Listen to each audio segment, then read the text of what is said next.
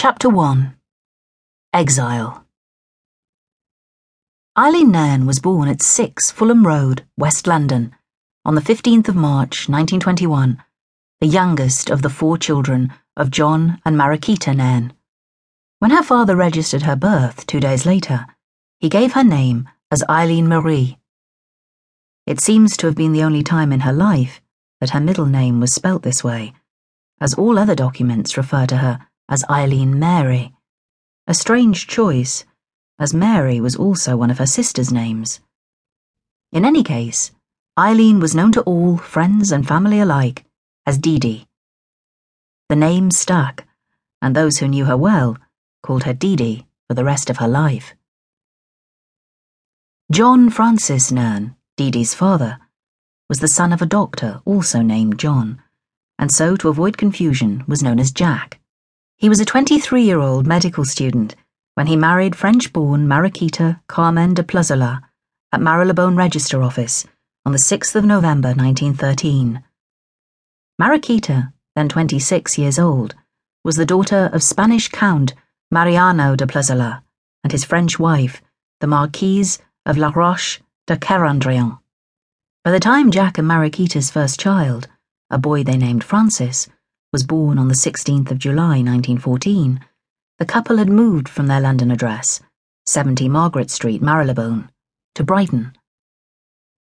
With the onset of the First World War in 1914, Jack became a private in the Royal Army Medical Corps.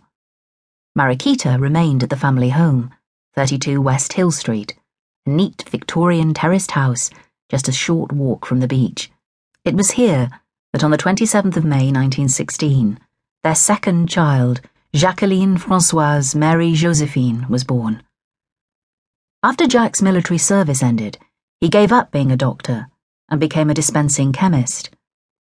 The family left the seaside and returned to London, setting up home at 58 Perham Road in Fulham, another Victorian terraced building, and, on the 20th of January 1920, their second son, Frederick John, was born. The family was completed the following spring with the arrival of Dee Dee.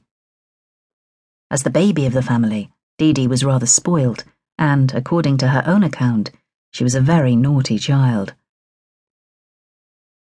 In 1923, with Europe still in turmoil as a result of the war, Jack and Mariquita decided to leave England and move to France.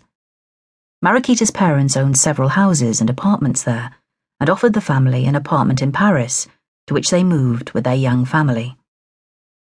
Of all the children, Francis, the eldest, was the one who had the most difficulties in adjusting to the move. He was 9 years old, and had already completed nearly 4 years of schooling in England. He couldn't speak French, but was sent to a French school in the Rue Renoir, on the right bank of the River Seine, in the hope that he would soon settle down there and learn both his lessons and the language. The school was close to his mother's birthplace at Ottaway, in the capital's wealthy 16th arrondissement, a pleasant area his mother knew well. But Francis was not happy at school. He found the lessons complicated and difficult, and, despite his mother speaking to him in French in an effort to help him, could understand only a few words. It was a good school, but Francis did not do at all well and was very disheartened by his lack of progress. A shy, sensitive boy, he found it difficult to make the friends who might have made his assimilation into the French education system a little easier. He had to endure this unhappy situation for a year before his parents took him away.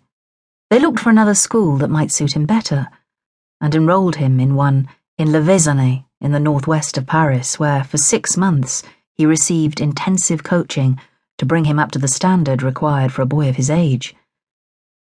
It was an unfortunate start for the poor little lad, and his lack of early success damaged his self-confidence to such an extent that he never really recovered. The feeling of failure was exacerbated when his younger siblings managed to fit in at school with far fewer difficulties than he had had, and he was too young to understand that it was because they had been brought to France at an earlier age than he, so the transition to the French